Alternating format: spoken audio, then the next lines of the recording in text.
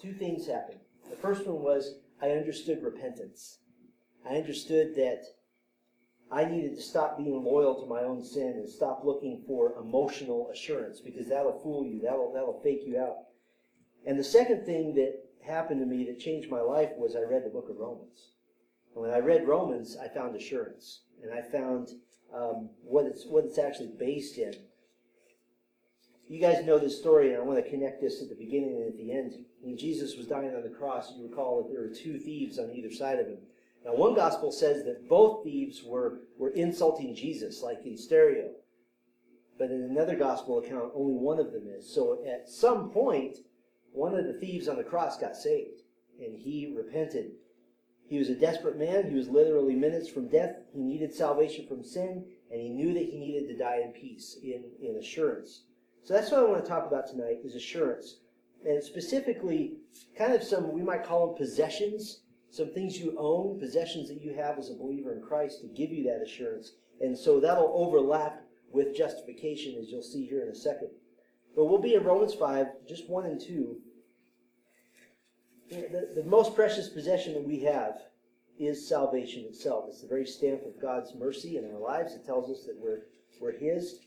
And what I want to show you are just 5 possessions, blessings that we have as a result of salvation. Now, Romans 5, 1 and 2 is just an introduction. It's an introduction to a super long list of blessings that goes all through chapter 5.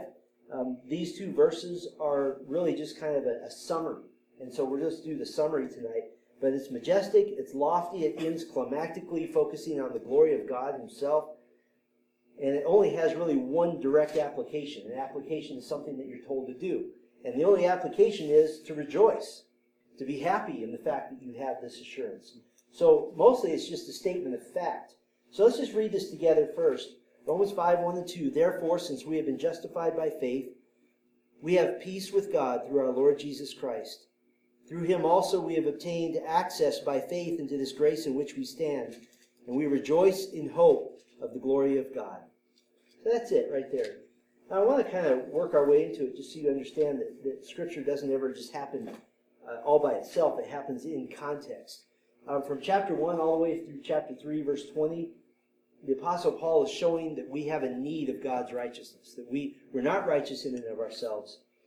And that section ends with a hopeless statement.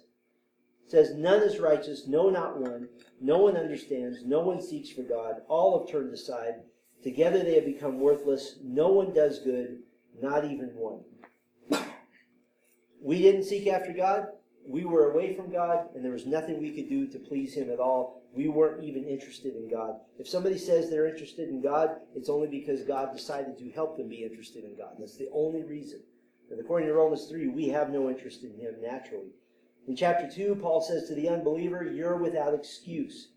You won't escape the judgment of God. You're stubborn, you're hard-hearted, you're unrepentant, and he says you're storing up the wrath of God. It's the idea of taking barrels and just filling them up with your sin, and God's going to dump it back on you at the end of time. So Paul makes this kind of airtight case that we've broken the law of God so severely and so badly and so consistently. Chapter 3, verse 19, every mouth may be stopped, means closed, and the whole world may be held accountable to God. That's a biblical way of saying that God will shut your mouth because you'll have nothing to say to Him. You'll have no defense. There'll be nothing to say. But then Paul gives, I think, 2 of the best words in the whole Bible. In chapter 3, verse 21, he says, but now. And there's a whole difference. All of a sudden the tone changes. And the rest of chapter 3, Paul shows that the righteousness of God comes apart from obeying the Lord. You can't keep the law. You can't do enough good things. All men have sinned and fallen short of God's glory, but we can be justified, that's the word you're learning here, as a gift of grace. And it's just a gift. Paul brings to close really what's a gospel sermon in Romans 1, 2, 3, and 4. And he gives this illustration of Abraham, the patriarch of the Old Testament. He gives the declaration that Abraham was saved by faith alone. And so he closes his sermon with this illustration of Abraham being saved by faith. And he applies it directly to the reader. And he gives a concise and perfect presentation of the gospel. Chapter 4, Look with me at verse 22. That is why his faith was counted to him as righteousness. But the words, it was counted to him, were not written for his sake alone, but for ours also. It will be counted to us who believe in him who raised from the dead Jesus our Lord, who was delivered up for our trespasses and raised for our, what's that word there? Justification. That's what he was raised for. So now we can understand why Paul says in chapter 5, verse 1, therefore, he opens this section with a 2-verse doctrinal declaration of our position in Christ after we've been justified. This is not what happens to get you to salvation. It's after you've been justified. And it's kind of an announcement. It's an announcement of victory. It's an announcement of I win and I am victorious in Christ. And so in these 2 verses, I want to show you 5 possessions of salvation. And they're absolutely certain. They're airtight. The first one is pardon from sin. The second one is peace with God. The third one is permission to enter. The fourth one is permanence in Christ. And the last one is perfection in glory. The first possession, pardon from sin. Pardon from sin. Now, pardon for you guys is kind of an old-fashioned word. If you run into somebody, what do you say now? Sorry, that's right. Well, a generation ago, you would say, pardon me. And what you're asking for is forgiveness. I would like forgiveness for the fact that I was an idiot and closing my eyes while running down this sidewalk and running into you. Pardon means to be forgiven. So Paul says, since we have been justified by faith, probably already studied this, but in the New Testament, to justify, it always means to render somebody innocent, to make them just, to make them in the right position. It's a simple action and it's a passive action. Nobody gets themselves justified. God does all the justifying. He's the only one acting here. Concept of justification is absolutely the center of the gospel. It's the middle of the gospel. Paul speaks of it 9 times before we even get to chapter 5. And so it's like raising this crescendo up to chapter 5 here. Now, why is justification, why is pardon from sin such a precious possession? Well, the opposite of justification is condemnation, where you're in the position that your mouth is closed, you have nothing to say, and we're delivered from the condemnation of our sins. I still remember this moment, and I'll remember this for the rest of my life. It's the moment that I knew I was a sinner, and I did something horrible. I was 5 years old, and I committed this horrible crime. The crime was I took chewing gum that I had, and I didn't feel like walking the 10 feet to the trash can, so I found a windowsill, and I just stuck it in the corner of the windowsill. Okay, that's not too bad, right? I mean, I didn't commit murder or anything. But the horrible part that I still remember is my dad coming to me and saying, "Did you put that there?" And I said, "No. It must have been the kids who lived here before us." Well, I didn't know that it was an old couple who lived there before us. There were no children there before us. And my dad just said, "Okay." And I still remember, I confessed that to him when I was like 30 years old. "Dad, I'm sorry." I'm like, "Oh, I knew you were lying through your teeth." He knew it the whole time. But you know what I felt at that moment? I felt condemnation because I knew I was totally in the wrong. I was lying through my teeth. And I wasn't innocent. I wasn't holy. Justification pronounces in the halls of heaven that your sins are paid for, that you're not responsible for the penalty of your sin anymore. It's the pronouncement of God that says, from today on, you enjoy my favor, no matter what. It's a done deal. You enjoy my favor. It's the act of God by which he pardons every single sin of those who believe in Christ. And here's what's amazing. Anybody ever made their way through the entire Old Testament? Anybody read the Old Testament yet? The whole thing? All right. Anybody know how many laws there are in the Old Testament? 1,000. Not quite. 600 and what is it, 34? 38, I think. 638? You know what justification does? Justification says, in the eyes of God, you have kept every law of God perfectly. All the time, from the day you were born. That's pretty phenomenal. That's an amazing gift. Now, justification doesn't set aside, and it doesn't ignore the fact that God is just. What would you think of a judge who lets a serial killer go? You would think he was a bad man, right? So a just God doesn't ignore the law. He doesn't ignore justice. Justification announces that the requirements of the law have been satisfied. How is God able to do that? To pronounce you innocent and yet satisfy the requirement of the law. That's what justification is. 2 Corinthians 5:21, I'll bet you'll hear this verse 200 times this week. For our sake he made him to be sin, who knew no sin, so that in him we might become the righteousness of God. Our sin was paid for on the cross, and the result is God's offer of justification. Here's a good way to think of this.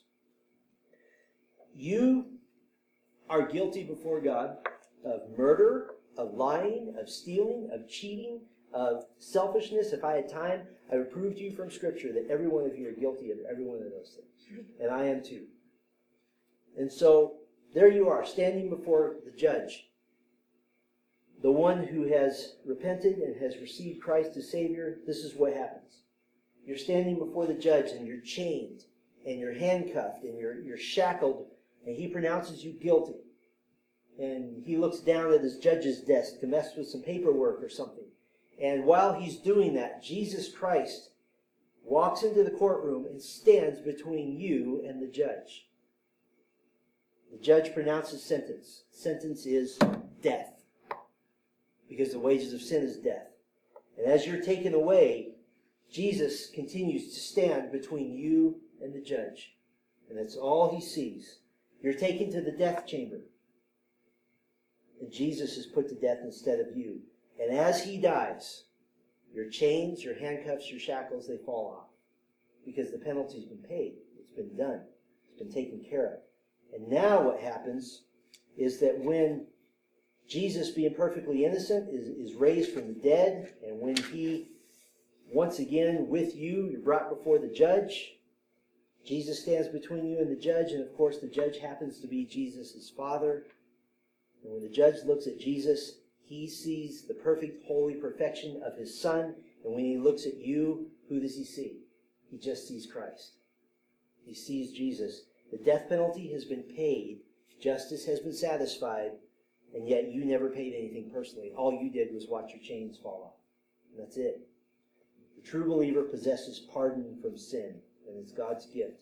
So another possession you have, we call it peace with God. Peace with God. Paul simply says, we have this. We have peace with God. It's a possession. It means to be joined to something. It's kind of an interesting word. It's not just peace with God, but it's being joined with God. There's a unity and a community. We're his possession. Now, some people think that when it says we have peace with God, that's talking about having that warm, fuzzy feeling in your heart that all is well, and the flowers smell good, and the sky is blue, and Coke tastes really good, and I can eat Lucky Charms without my parents seeing me, and everything's good. That I have peace in my heart. There's an emotion. Others would say it's the peace that's the fruit of the Holy Spirit. Those are admirable thoughts, and other texts would say that. But these two verses are doctrinal in nature. They're not speaking of anything emotional at all. They're just what you are, not what you feel. It's your position, your legal standing. Our sense of peace, your emotion of peace, that can go up and down, can't it?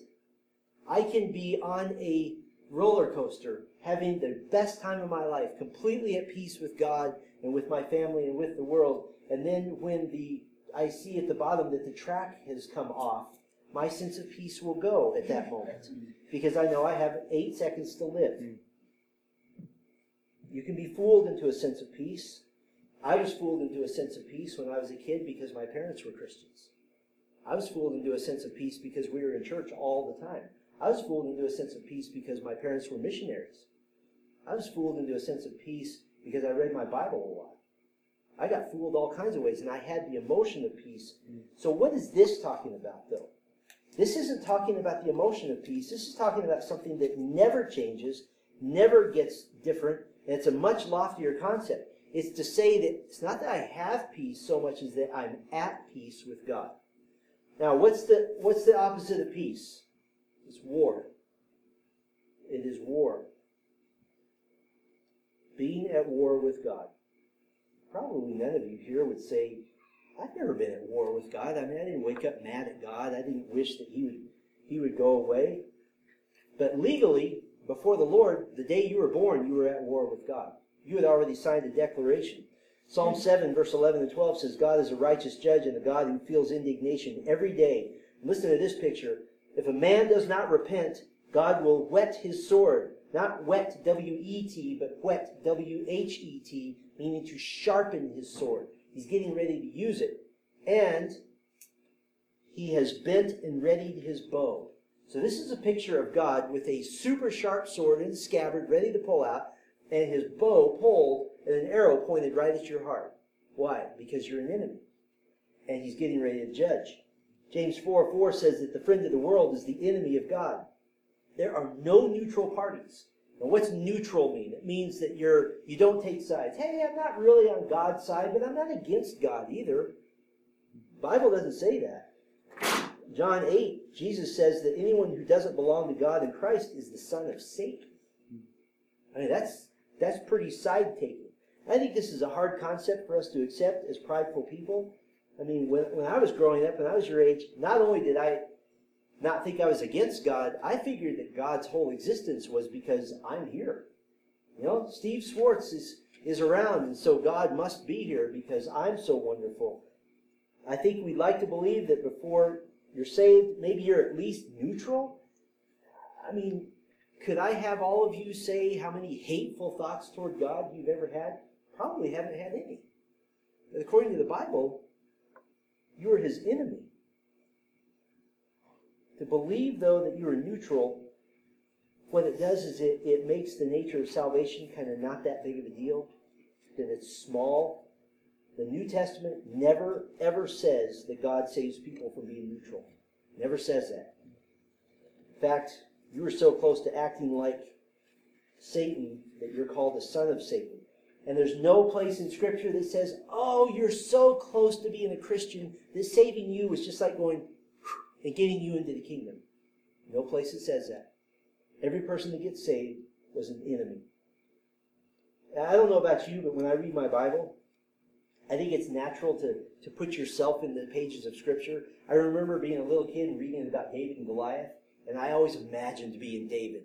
And I thought, I just picture myself swinging that stone and had no idea that it was the power of God, and I would imagine that.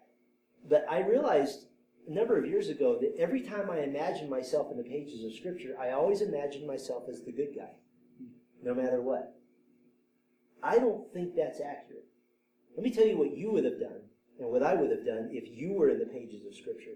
When Noah was warning the world about impending judgment through a flood, in my sin and in your sin, you would have rejected the offer of the ark. Did you know from the New Testament we know that Noah probably preached the gospel for 100 years and nobody but his family believed him?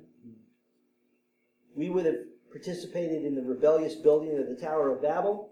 You would have been a part of that. We would have thrown Joseph into the pit and sold him into slavery. We would have fashioned and worshipped the golden calf in the wilderness. We would have worshipped the false gods in the high places. We would have made fun of John the Baptist when he cried out for us to repent. We would have fallen away when Jesus said that the cost of following him is high. We would have been in the crowd that said, crucify him, crucify him. And we would have, if I had had the chance, I would have taken the hammer and I would have taken the nails and I would have put it in Jesus' wrists and in his feet. And you would have too. Never place yourself in the character of the good guys. You know how I know you would do that? Because you were born as an enemy of God, and all of those things are what enemies do. They rebel against that which they hate. But I love this verse. Look at Romans 5, verse 10. For if while we were, what's the next word? Enemies, we were reconciled to God by the death of his Son, much more now that we are reconciled shall we be saved by his life. When did God save you?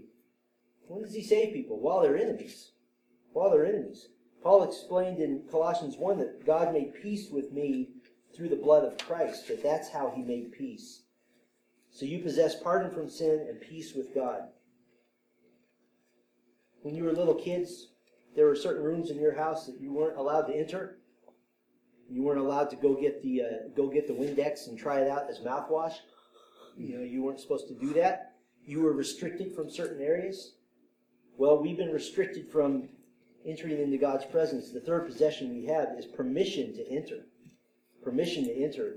Paul says, through him we have also obtained access by faith. We obtained access by faith. Access is a technical term. And it's used in other documents outside the Bible in Bible times to mean a security escort. As somebody who escorts you into a place that's restricted. It's the same word used to speak of escorting a ship to a safe harbor. Is that my own phone? That's my own phone, isn't it? It's also used to speak of escorting somebody to meet somebody. I'll give you an example.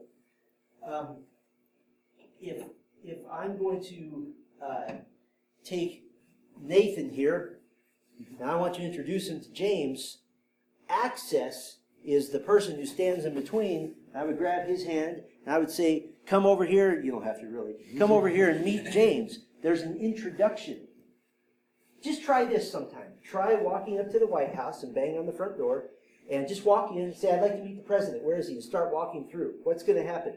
You're going to die. You're going to be in jail. You're going to find yourself suddenly Swiss cheese at the bullets of the Secret Service agents. But what if somebody who knows you and knows the president says, I'd like to introduce you?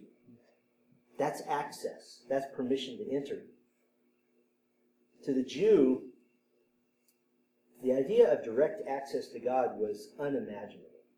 You wouldn't even think about that. At Mount Sinai, God told Moses to warn Israel. He said, go down, warn the people, lest they break through to the Lord to gaze, and many of them perish. When the tabernacle was like a big tent was set up, and then later the temple was constructed, there were super strict boundaries to keep men separated from the direct presence of God. That was the separation from God was an integral part of Jewish life. And that's just, they wouldn't say the name of the Lord, they wouldn't talk about him in direct terms, and certainly they would never say, I want to see God. But now, this is totally different. We're given access. We're given an introduction to God the Father. And we're introduced by none other than God the Son. And when Jesus brings you into the presence of God Almighty, how would you dress to go meet God? I think you'd wear your best, right? Let me ask you a question. Do you have any clothing good enough to wear for God? No? You don't? Do you think you would wear your best behavior? Yeah? Is your behavior good enough to go meet God? No, not even close. And so you had to be redressed, so to speak. You couldn't come in your own dirty clothes. Jesus had to wash you in his own blood. He had to make you righteous. He had to make you perfectly able to go meet the Father. That's what gives you permission to enter. I've heard kids. I've spent years counseling kids your age. Kids that are messed up on all kinds of things, drugs, you name it. I was asking, what's going to happen when you meet God? I hear this all the time. Oh, me and God, we're like this. We're buds, we're pals. I'm just going to explain to him, my mom was doing this, and my dad was somewhere else, and I'm just going to explain things to God. Remember what Romans 3 says? Every mouth will be what? Shut. Nobody's going to explain anything to God. The only way you get to meet God in good, favorable circumstances is if Jesus takes your hand and God the Father's hand and puts you together. That's the only way. There's a fourth possession you have. Once that permission to enter happens, you have permanence in Christ. Permanence in Christ. Now, what does permanence mean? There's an easy way to think about this. You're eating a hot dog and you spill mustard all down your shirt. And instead of washing it, you go and you rub it in. And then you present it to your mother. And she's going to go, you know why she's going to make that face? Because it's permanent. Because it's never coming out. So she's just going to put mustard all over the shirt and make it yellow because it's never coming out. Permanence says it can never go away. It's forever. Verse 2 says, into this grace in which we stand. Something you're in, you're a part of. We're not saved by God's grace and then somehow preserved by our own efforts. Jude 24 promises that God alone will make us stand in the presence of his glory blameless. Standing in grace means you're always in the boundaries. You're always in the right area. I remember being a little kid and being taken to a public pool, and I couldn't swim yet. And I was put in the little shallow end, which is only like 1.5 feet deep. And I was shown a black line. And the person who took me said, don't go over the black line. Well, guess what I tried to do? If you challenge me, I go over the black line, I'll say, no, and I'm way over my head. And I feel this thing grabbing my neck and pulling me back, coughing, knocking the water out of me, Don't go over the black line. Okay, I won't go over it anymore. Standing in grace means that you'll never go over the black line. God will never let it happen. You'll always be in the shallow end. You'll always be where you're supposed to be. We're always within the boundaries of constant forgiveness.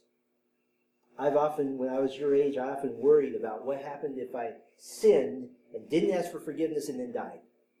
And so if I was doing something dangerous, I was always asking for forgiveness, like over and over and over again, because I needed to time it out right. I needed to time it out to where if I was about to fall off a cliff, then, Lord, I'm sorry, boom. So like, just time it out, just right. But what is that? That's trying to preserve salvation by human effort. Standing in grace means I'm already forgiven. It always has been and always will be from the time I got saved. Paul says standing in grace, it's an obvious picture of showing something that's permanent. It's stable. It's forever. God doesn't save someone only to lose them again. And it's like saying that a butterfly can become a worm again. It doesn't happen. There's also a sense of protection. I love what 1 Peter 1, 4, and 5 says. It says that we have an inheritance that's imperishable and undefiled and unfading, kept in heaven for you, who by God's power are being guarded through faith. Anybody know what Fort Knox is? Oh, yeah. All right, what's in Fort Knox? Gold. Gold. All right, now imagine this. On your 18th birthday, this lawyer comes into your house. He's wearing a suit and tie. It looks like a $10,000 suit. His shoes are made of gold. He comes in with his document and he says, Josh, just want you to know, you have inherited Fort Knox. All the gold in it is yours. You can't have it until you're 60, but it's all yours. It's guarded by an entire infantry of soldiers. There are helicopters. It's guarded. Now, all of you would suddenly say, Josh, you're my new best friend. You have all of this. What you would feel like is, okay, I don't have it yet, but I am certain that I'm going to have it. It's protected. It's guarded. That's what God says in 1 Peter 1 about salvation, that it's guarded. It's guarded like Fort Knox. Nobody can take it away, ever. Now imagine this. A few months ago when Star Wars Episode 7 came out, our family planned for months to see this. I mean, we planned our life around this movie. We bought tickets. We fully expected to get in right after it came out. Now I want you to imagine this. Who's seen Episode 7? All right. Okay. So you're in line at the theater. Imagine this. And you're thinking you're about to get to go see it. And as you get closer and closer, you notice something disturbing. As you get closer to the door, the ticket taker is looking at people's tickets. And to some of them, he's saying, go on in. And others, he's saying, I'm sorry, this ticket is not good anymore, ripping it up and sending them away. And the closer you get, more and more people are getting sent away. And you're getting nervous. You're sweating all over your ticket. And you're looking at it, wondering, did I have the wrong ticket? And as they turn more and more people away, you're getting nervous. Now, let's multiply that times 1,000,000. Imagine this, that you're getting to the end of your life and you think that you have been saved. You think that you've been forgiven. You think that your sins have been made right. And you're standing before God and imagine Him saying, I'm sorry. The ticket that you thought was good is no good anymore. Depart from me. That's a horrifying thought. But verse 2 says we stand in His grace. Your ticket is always good. It won't ever be revoked.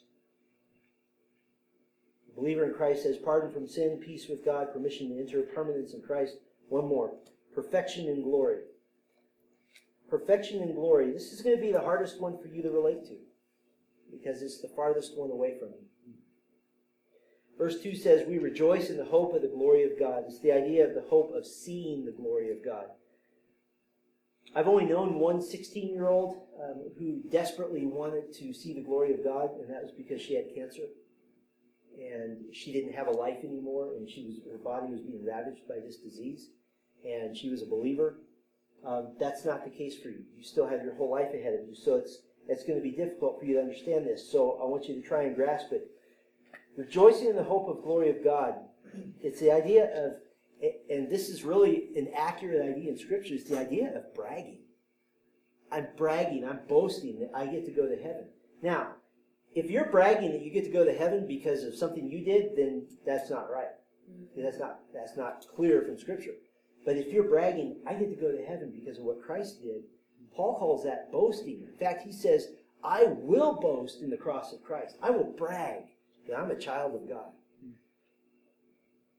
That's what this is, rejoicing in hope. It's a sense of anticipation. It's a sense of wanting to experience this. Have you ever had like this horrible, awful stomach flu, and you suddenly don't want to do anything, and thoughts of death sound really, really good? Yes. And then you start to feel just a little bit better, and just the thought of getting to have a glass of water and keep it down, or the thought of getting to eat a bowl of cereal again, or something, just those little things sound so good. Well, this is that sense of anticipation that not just that you're legally justified before God, which says that you're counted as righteous, but that someday you'll actually be able to stand before God because you are righteous. Because you're just like Christ. That there's nothing between you and the Lord. Every one of you have sinned today already, multiple times. Some of you are sinning right now because you're thinking, I'd rather be asleep. But there will be a day when you never have anything come between you and the Lord. That's rejoicing in the hope of glory. Well, with our pardon from sin, our peace with God, permission to enter, permanence in Christ, perfection and glory, the only right response is to rejoice. Now, you have your whole lives ahead of you. And I understand that it's hard to think about perfection and glory. I mean, right now, you're thinking about what are we going to do tonight? What am I going to do in the morning? And I understand that. It's hard to think about the future beyond next year. It's hard to think about the future beyond next week. It's just the way you're built. And I love that. You're teenagers, you're in your prime. You can eat horrible, terrible food. And whereas I would be in the hospital for a month, you just kind of go, oh, okay, and then you're done. Your bodies are pristine and you're ready to go all the time. It's very hard to think about eternity. When I was in high school, I had two good friends among several, Joe and Eric, but Eric went by Flash. Eric went by Flash because he was just as cool as could be. He was an African-American young man, always dressed beautifully, always looked sharp. He insisted on being called Flash. Joe, on the other hand, was kind of a slob and kind of just dressed weird, but probably the most talented electric bass player I'd ever known to that point. He had a huge career ahead of him. He already had offers from bands to go play as soon as he graduated from high school. And Eric, Flash, was also a musician. He was a talented drummer. And those guys were amazing. We hung out together a lot. Joe, the talented bass player, promising career ahead of him. Flash was a drummer, but Flash was attracted to something. He was attracted to uniforms. So he decided to join the United States Marine Corps and thought that would give him the uniform. And that's what he said. I'm joining for the uniform. I'm joining to take that picture in the white hat and the sword and the white gloves. That's what the whole thing is about. And so we would kid with him about that. We hung out a lot. And I got to tell you, during our 4 years together in high school, eternity and God and sin and salvation never came up in conversation once in the countless hundreds and hundreds of hours. And we had our whole lives ahead of us. We all had talents, we had things to do, we had achievements to accomplish. A few weeks after graduation, Joe, the bass player, drowned in a river. He was swept by a current under a rock and couldn't get out. And I was told it took about 5 minutes to die. Flash finished basic training in the Marine Corps, and the night before he was going to ship out with his division to go overseas, at the age of 19, he died of a heart attack. This guy who always had it all together. It is never too early to think about eternity. It's never too early to get your accounts right with the Lord and to make certain you have this wonderful assurance that when God saves a person, He keeps a person. You know, somebody can say, well, I'm going to win this war against God, but you won't. Nobody will win a war against God because God's love for the repentant is only equaled by His wrath for the unrepentant. Remember the thief on the cross next to Christ? I love him. I can hardly wait to meet him. And I'll tell you why. He proves that you can do nothing to be saved. As you think about this, his hands were nailed to the cross, so he couldn't do a good work for God. His feet were nailed to the cross, so he couldn't go someplace that would be pleasing to Christ. And his body was dying, so he couldn't make any deals with God. He couldn't say, if you save me, I'll do something for you. There's nothing he had to offer whatsoever. All he could do was ask Jesus, remember me. Remember me. It was a cry of repentance and a cry for mercy. You know that Jesus made one statement, and in that one statement, he gave the thief on the cross all 5 assurances of salvation. He said, this day you will be with me in paradise. In that one statement, he gave pardon from sin. How do we know that? No one enters heaven unclean. Therefore, he had to be pardoned. He gave him peace with God. Today, you'll be with me. You're not at war with me anymore. He gave him permission to enter. Today, you'll be with me. He gave him permanence in Christ. He didn't give any stipulations, any conditions, anything he had to do. He just said it's a sealed deal, and he gave him perfection in glory. Because if the thief entered into paradise, it guaranteed that he would be glorified. He would be made just like Christ. So in one statement, Christ issues all 5 of those assurances. You know, my hope for you is that you're not faking it like I did in high school. When I was getting ready to drive away to college, I met a buddy who would end up being my roommate. Remember I told you that I lived a double life? I had my daytime life where I could cuss like a sailor. I could talk about anything dirty and nasty, and I could do anything. And then my nighttime life where I'm begging God for forgiveness, and my church life where I'm acting all good and playing my trumpet in church and playing piano in church and doing all kinds of things in church. Well, I met this guy. We're going to go off to school together, and I had a choice to make. Which one was I going to show him? Was I going to show him my fake Christian-y self, or was I going to show him my real self? I gambled, and I showed him my real self. We spent all day together, and I cussed like a sailor, and I told him all the dirtiest, nastiest stories I could think of, and I just showed him how tough and grubby and down and dirty I could be. And we got to the end of a long day together where we were hanging out, getting ready to leave, and I said, so what do you want to do when you finish school? And he said, well, I love Jesus Christ, and I'm going to go overseas and tell other people about him. What about you? You know what I did that night? We drove all night. I gave him the keys to my car. I buried myself in pillows, and I repented. And I told the Lord, I am a fake. I'm a fraud. And I spent all night listing every way I could possibly think of that I had tried to fake out the Lord, because I found somebody who was real, and he exposed me. He exposed me. So I hope that you will make that same judgment call for you, and that justification will be a precious, precious word to you because it describes you. That's my hope. Can I pray for you? Let's do that. Thank you, Father, for this time. Thank you for the cool weather. Thank you for these wonderful young adults who, many of them at a crossroads, Lord, who need to decide to come to faith in Christ. Those who have, I pray that you would give them these assurances, that they wouldn't worry, they wouldn't be concerned, that they would sense that they do indeed have this possession of salvation, and that your Spirit would minister and testify to their spirit that they are children of God. I pray for the rest of their time at camp. I'm so thankful that they got to come up here. I pray it would be a life-changing time, a super fun time, and a time where they could enjoy one another and build relationships that would last a lifetime. Most importantly, with you, and secondly, with one another. Thank you, Lord, for the privilege of getting to talk to them for a few minutes. We pray in Christ's name. Amen.